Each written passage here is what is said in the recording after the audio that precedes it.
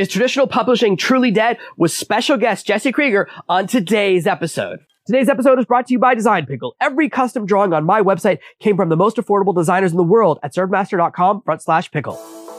Are you tired of dealing with your boss? Do you feel underpaid and underappreciated? If you want to make it online, fire your boss and start living your retirement dreams now, then you've come to the right place. Welcome to Serve No Master Podcast, where you'll learn how to open new revenue streams and make money while you sleep. Presented live from a tropical island in the South Pacific by best-selling author Jonathan Green. Now, here's your host.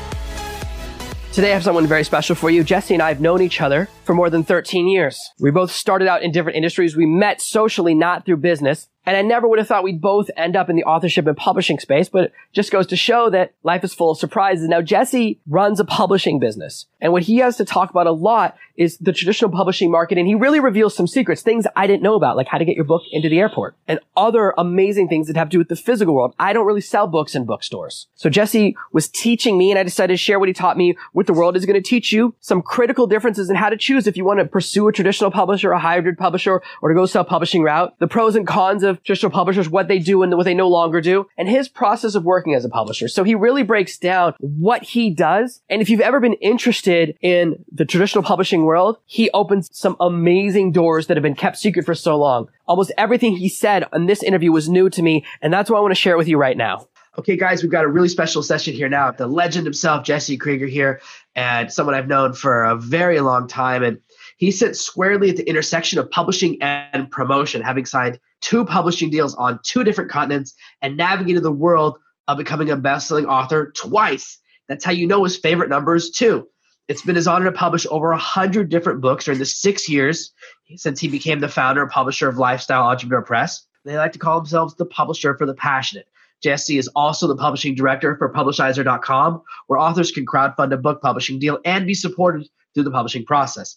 In addition to being featured on over 50 media outlets for his best-selling book, Lifestyle Entrepreneur, Jesse's been an entrepreneur his entire adult life and holds degrees from University of California, Berkeley, as well as National Taiwan University and Beijing Normal University. Jesse, thank you so much for joining us. I'm really excited to have you here today to talk about something that most people don't. Most people think that if you're an independent author, that means you're selling books on Amazon for Kindle devices and you're making like 50 cents a sale. So I know you're in a whole different world. So let's talk about that. How did you first kind of get interested in the physical type of world of books you can touch? Because most people think that world is dying, but obviously you're finding big opportunity there. The reality is that the print book sales industry has been the same size for a decade. The market share changes, different publishers, different books sell more or less, but the industry's not dying. It's also not growing super rapidly either, but it's there. It's a billion-dollar industry, and anybody that publishes a book can get a part of it. You know, for me, when I got into this, it was really about helping people do an Amazon launch to become a bestseller and to really support and help them through the launch process, but also the publishing. As I went forward with that business, the one thing that almost every author wanted without, the second was a far distant second. Number one thing was distribution. Can you get my books in stores? And related airports and libraries and everywhere else. And as cool as Kindle, as cool as electronic is, there's that final mile of having a physical book in physical locations that definitely changes the economics and everything for publishing relative to Kindle or Amazon publishing, but it has the potential to reach people you've never met in places you've never been. And to have, if you have the right publishing partner and setup, it can be a good income stream. It can also be an even better positioning tool to grow your business, which we can get into here perhaps in a bit. Okay, that's very interesting. I mean, I guess what I'm really curious about is what's the upside to being in physical bookstores? Does it make a difference? Is there big revenue there? Because it feels like every time I look at like the physical thing, there's all these different layers you got to pay money to the publishers, the distributor, the bookstores want like a 55% discount. You have all these different pieces and it feels like you get nickeled and dimed until you're still making like 10 cents a book. Yeah, that's not far from the truth, but that's the reality of the publisher. In this case, me, what we do is shield the author from a lot of that logistics and just, the mundane things that are involved with printing and shipping and warehousing and handling inventory and returns for thousands, if not tens of thousands of books. But the author, all that's basically invisible if you have a publishing partner. And just so we're clear, you can't self-publish and have distribution in stores. So that's basically the difference between self-publishing and any kind of publishing that doesn't have distribution versus when we hear a traditional publisher or a hybrid. Okay, so let's say... But you asked, is it an opportunity? I was telling you all the things that you pointed out that are wrong with it. There is an opportunity. If you're somebody who speaks, if you want to be doing in-store signings, if you want your book to be featured in airports or other places, then with distribution, a part of the promotional focus is what are you going to do as the author and what is the publisher going to do and possibly a publicist to help take advantage of that distribution. So who's the right type of author for that space? Because, there's a wide spectrum of people that are self-publishing, everything from poetry to local painters who are trying to get some marketing and everything in between. Who's the right person?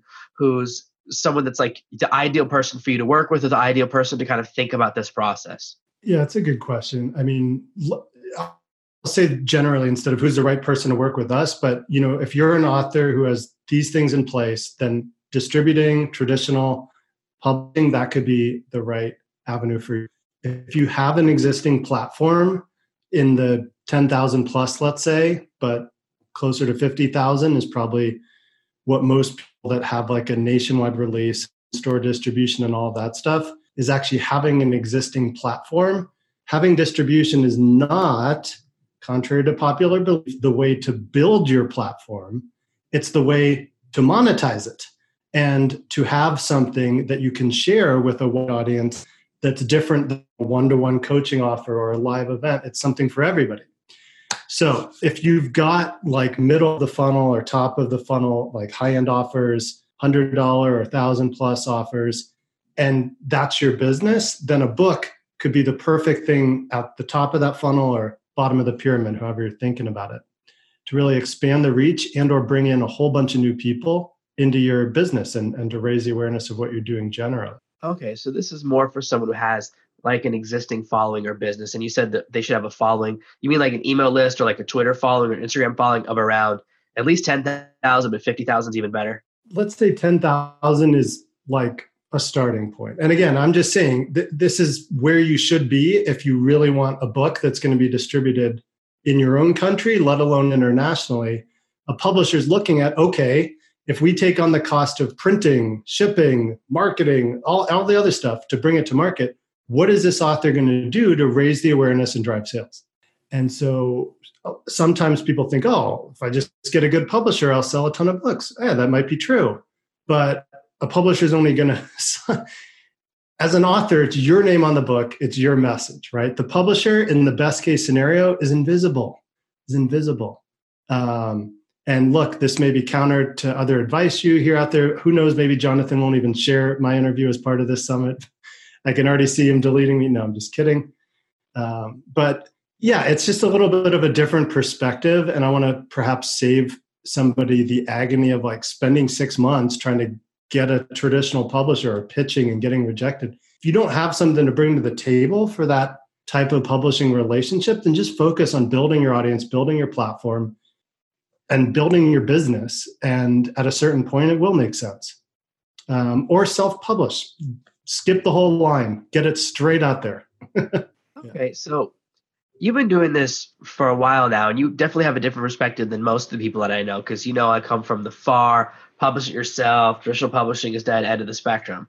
But I know you have carved out a niche for yourself, and you've done quite well, and so you have found there is opportunity there. And I think that's kind of what people are seeing, is that it's just another way to chip at the big ones that kind of aren't adapting. Like they move so slow because they're such big companies, and they have a really long. One of the things I learned when I was approached by traditional publishers is some of their publishing cycles are 18 months or 36 months. So it's like, finish the book now, and in 3 to 5 years, it'll be in bookstores. And that means that they're always like late. If there's like a trend that's like hot for 6 months, the traditional publisher's book will come out a year after that trend has died. Is that one of the places where you see opportunity as your ability to be more agile? That's a really great point, Jonathan. I'm so glad you brought that up. I look at it this way. It's true in books. It's also true in news. It's like if you're in investment or finance, once a story's in the headlines, the trading opportunity is over because now the whole world knows about it. The same way as once a book's on a shelf, that's the culmination of probably a few years cycle, at least 12 to 18 months from when somebody was like, I think I'm going to write a book. And so you just have to take that into account in your thought process in terms of if you're going traditional or if you're going hybrid that has distribution, think about the timeline. Because at the point where you're done with your book, that could start a 6, 9, 12-month sales cycle into retail that will eventually culminate in your book coming out. Is it still going to be timely? Is it still a message that's on point? Or are you trying to like chase a trend? If you are something like that, then a faster route to market is best for you. In our case, we can move faster than traditional publishers. And that's a big part of why a number of authors work with us, is because we have the distribution and all of that capability, but we can move very fast. And I'm the one saying that. And so it's true. Like try and get the publisher of another larger publishing company, like directly involved in the books that they're publishing. I'd be surprised if it's really the case. Yeah, that's what I wonder is why is it such a slow cycle? It feels like traditional publishing hasn't adapted to the way the world's changed to where now, like some of the top authors, like I read a lot of science fiction, and some of them are putting out a book a week. And there's no way, and they use their profits from last month to fund this month. There's no way they would be able to do such a fast, prolific cycle if they're waiting 18 months for the money from their first book. So I can see why that agility is really valuable in certain spaces where you're just putting out a lot of content. But what I wonder is why are traditional publishers still so slow? And I know there's a thing, I don't know what it's called in books, but in TV it's called like the upfronts, where you show everyone like the pilot of a TV show and they decide if it's good or not and if the advertisers want to advertise. And then there's the thing where movies have like product placements, like, oh, there's a Pepsi machine right next to the door we're going to kick in. And I wonder, I know there's something like that in publishing. Maybe you could explain that part of the world, because I think that affects the cycle of books, right? Yeah, I'll gladly explain our cycle. I'll use this coming season as an example. So at least as we're recording this right now, it's the beginning of March. I'm getting ready to present our fall 2020 titles.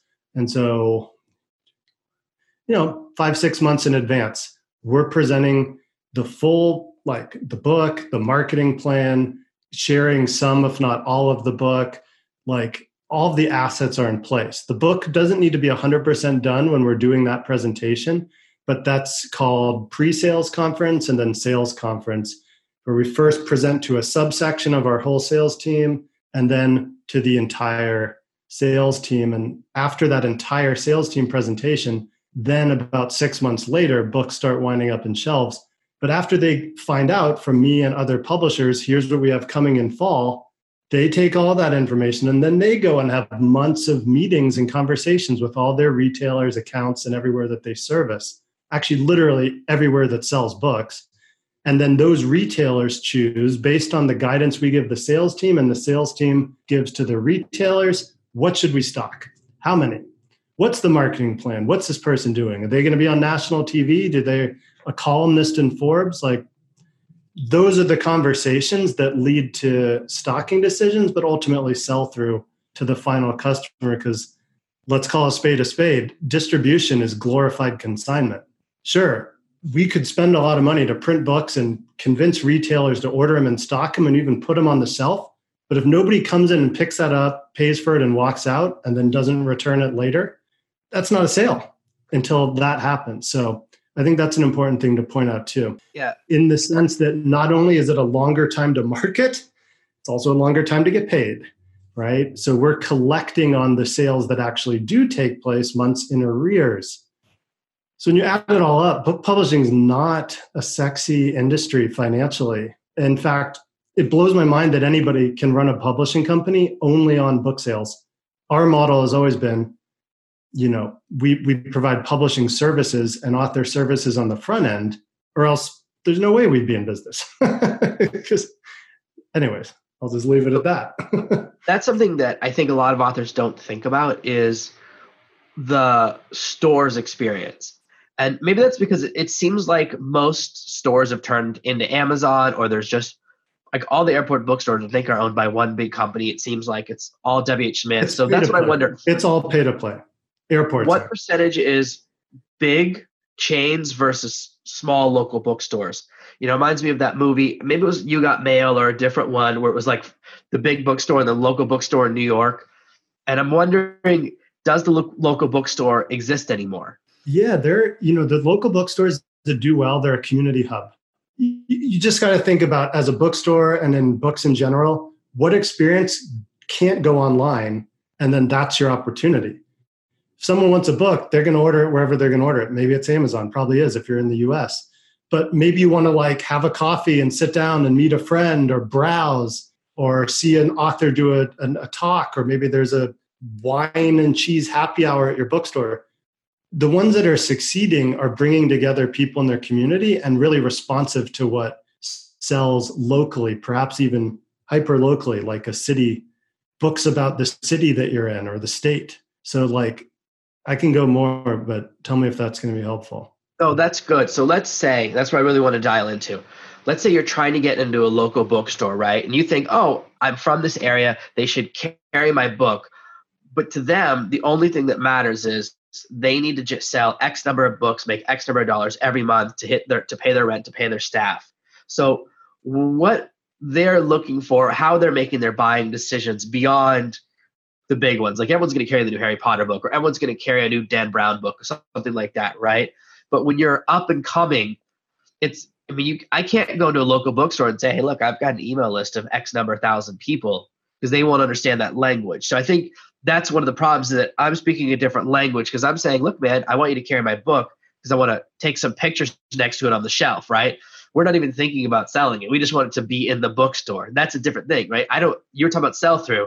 Most authors, we're thinking, I just want it in there. And I know that one of my books was in a bookstore because someone saw it once and told me.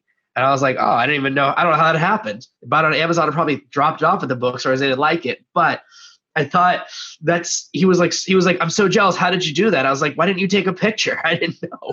But that's what you want, right? You want a picture of you next to like a stack of books in a bookstore having a line. But how can you go into a bookstore and say, I'm going to help you sell more books, or what can I do? Because look, if you do a signing and no one knows who you are, it's not going to sell any books. But are there other things like that are really important to local bookstores? Like, I know there's a thing versus showing the spine versus showing the cover, right? Like, or being on it.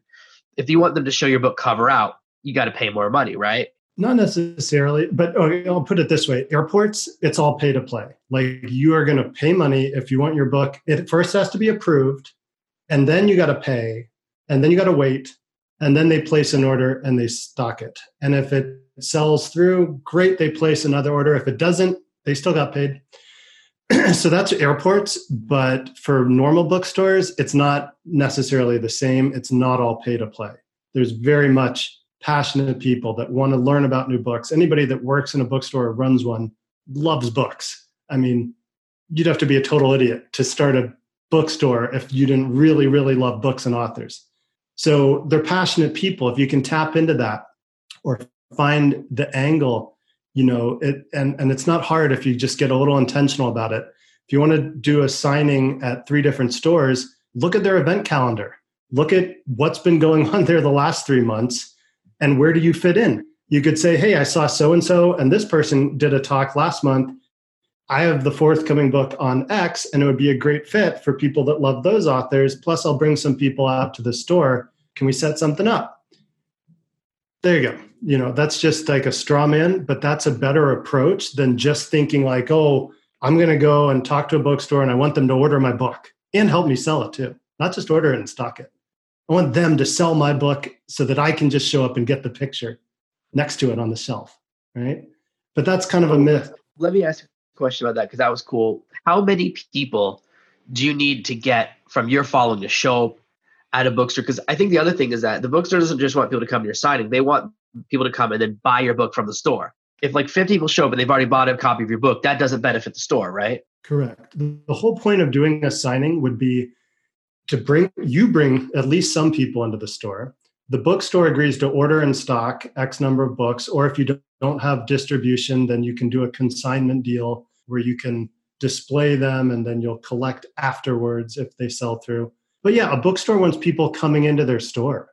So yeah, maybe they'll buy your book and maybe that's why they're there. But maybe they buy something else too. So as a retailer, they're getting money on every sale. So they want people in the store. So that's our job as the author and as the publisher, is to create that event in that context and bring some people, maybe not everybody, but the less you leave up to chance, like there's not really too many parts in writing and publishing a book and promoting it where you just like put it out there and then some other force takes care of everything else. Like it does require some intention and some push, but it is worth it, obviously, if you go through with it all for many of the reasons you're probably watching this now. How many people do you need to be able to say can bring? Like if I want to like a small local bookstore, right? Like not New York, but like a smaller town.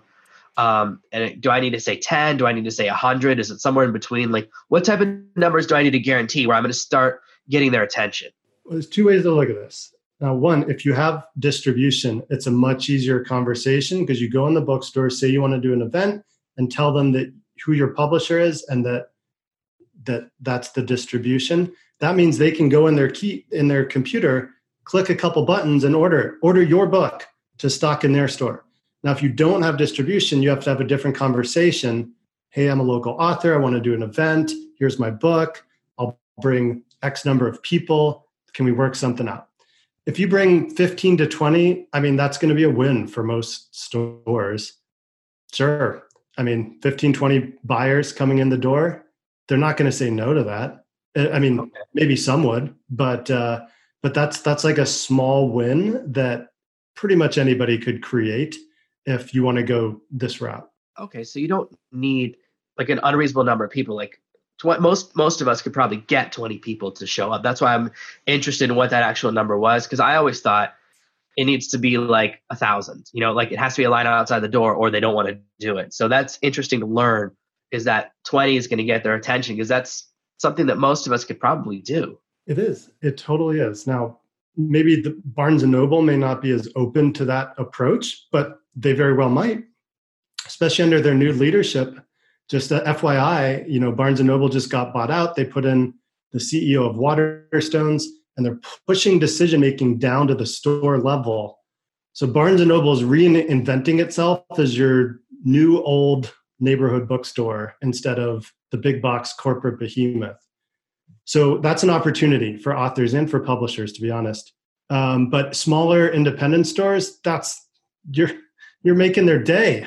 Think of it. You're coming in saying, I'm going to bring you business. I'm going to give you an activity and bring customers in the door. Like, just keep that in mind as the author, that you're bringing somebody a win instead of asking for a favor.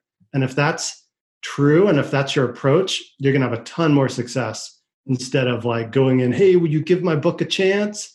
Like, okay, like how many books has it sold? It's not out yet. Yeah. Anyways, we don't have to go down that path. No, that's really good, because I think that's something that I've never thought about before. So I've actually learned something now, which is cool, is that if you approach the bookstore and say, here's what I'm going to bring to you. I'm going to bring a number of people. They're going to buy my book. They're going to buy other books. I'm going to give you money. All I want is for you to let me use this location for like an hour or however long the book reading is. I mean, are there other logistics? This is some question because I don't know. I thought it's like you have to bring like wine and cheese or snacks. Is any of that actually part of it, or is that just my imagination? Sounds like a romantic picnic at the bookstore. No. The honest answer is, if they have a cafe or anything, it's way better that you don't bring food and stuff and you just direct people or just let them buy food and stuff there, because that's margin for the bookstore, right? As an author, we're thinking, how many people are going to buy my book? As the bookstore owner, they're thinking, how many new customers in the door and how much are they going to spend? Doesn't matter if they buy your book. It's great if they buy your book. It's just as great if they buy the one next to it. So just think about that mindset. Okay. That's really good. So what is some other advice you have for people that they are in the process of writing their first book and they've never even thought about what to do afterwards? Like a lot of people, they don't know publishing, and I know the same for TV shows and movies, is you don't write a whole script until someone's bought it. You know, I'm really interested in the TV script writing process because I'm learning that process now to expand my skill set. And I know that you have a pitch, and then the studio buys the pitch, then you write the whole pilot, and then they might go, you know what? We don't like this. And so you never actually make the pilot. And that happens to like 95%. They buy 300 scripts and then they only make like 20 pilots. And then out of those 20 pilots, they keep like 4 shows. And so one twist, they option. They don't buy the scripts, they option. It's way cheaper. Right. And so I'm wondering if that's how traditional publishing is for most traditional published authors, right? You don't write the whole book and send it in. You start with the pitch. And then if a publisher likes it, and because I had a friend, I think we both did the same guy at the same time, who had a pitch, and he went to like 20 publishers until one said yes, and then he wrote the book. So I'm wondering if that's the traditional approach. Yeah. So I'll just break down really quick: traditional, hybrid, and then over here self-publishing. Only because you're not dealing with distribution. I'm not saying it's better or worse; it's just different. So, like with traditional, yes, you want to write a book proposal. Maybe get a literary agent, start pitching. You want to convince someone to believe in you and your idea without necessarily even having written the book. And then Wait, that's really cool. Let's dial in because you said something there, like you went past it. How do you find a literary agent? Don't they all just live in Manhattan and wear big glasses? I feel like I very rarely meet offers. I've never met a literary agent. So I'm wondering about that part of the process. How do you get someone to believe in you? How do you meet someone? Because it seems, I know for movies and TVs, it's like you got to know somebody who knows somebody, or you got to write a script that's like blowing everyone's mind. So how do you do that in the book world? The truth is, like, I'm probably not the best person to answer that. And I'll tell you why. Where I was going was with a hybrid. Like I've never signed an author that came in through a literary agent or a lawyer, but that's me. And that's completely different than a traditional publisher. For hybrid, like the difference is you can have a smaller company on more hands-on staff, but still the access to the distribution. So that's kind of the difference there, right? With a hybrid, you could expect to pay some money up front, but yes, your book will be professionally produced and published. With traditional, you want someone to believe in you and give you money, and then you actually write the book. And then you wait 14 months for it to come out.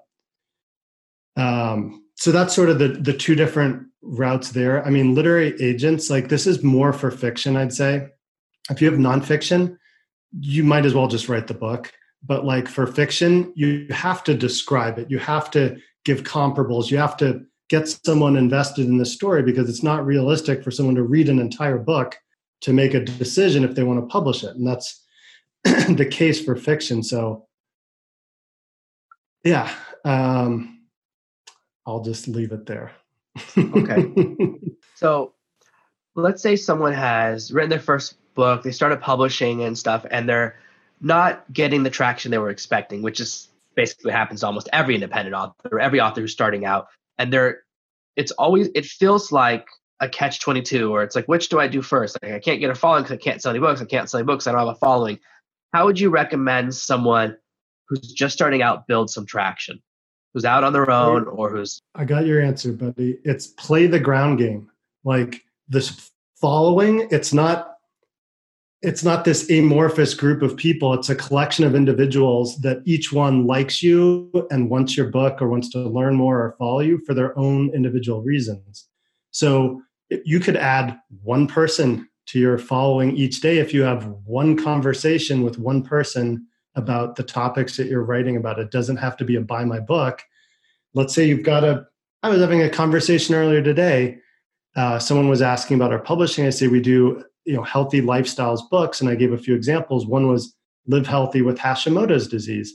The person goes, oh my God, my wife has been struggling with Hashimoto's disease. Oh, I'll send you an advanced copy of the book. There's a product market fit. But I didn't know that. I didn't know that when I was talking. So it's having the conversation about what you're writing about, whatever that is, and doing it publicly, and then inviting people to engage it or ask questions if you've touched on something that's of interest to them. You get it? So it's not like if you're just starting, it's not, hey, believe in me, hey, buy my book. It's here's what I'm working on. Here's the experience I have. Here's what I want to share. Does that fit in with what you're doing? Or even better, getting somebody else to share what they're going through or dealing with. And if yours is the right fit, then just talk about it. So I would say lean into having more conversations with more people about the ideas in your book. It doesn't even have to be about your book, the book, but just the ideas. And if people get engaged in that, then just have an easy way. One way is find a start where they can become a part of your audience. Maybe that's just a Facebook friend or a LinkedIn connection, or maybe it's something more developed than that. No, that was wonderful. What a great note to end on. Thank you so much for spending time with us, Jesse. We appreciate you being here. Thank you guys for listening to today's episode with Jesse Krieger. You can find more about him at his website, jessekrieger.com. That's JesseKrieger.com. Jesse's been an amazing friend for a long time, so I encourage you to check out what he's doing. It's very fascinating. You can learn about his publishing lifestyle, his system, and this different hybrid traditional publisher type approach. And if you're passionate about getting into bookstores, he's the person that I reach out to every time I want to learn about that part of the market. Thank you for listening to this week's episode of Serve No Master. Make sure you subscribe so you never miss another episode. We'll be back next Tuesday with more tips and tactics on how to escape that rat race. Head over to servenomaster.com/podcasts now for your chance to win a free copy of Jonathan's bestseller, Serve No Master. All you have to do is leave a 5-star review of this podcast. See you Tuesday. Ready to turn your book into a bestseller? Find out what other authors don't want you to know at servenomaster.com/secrets.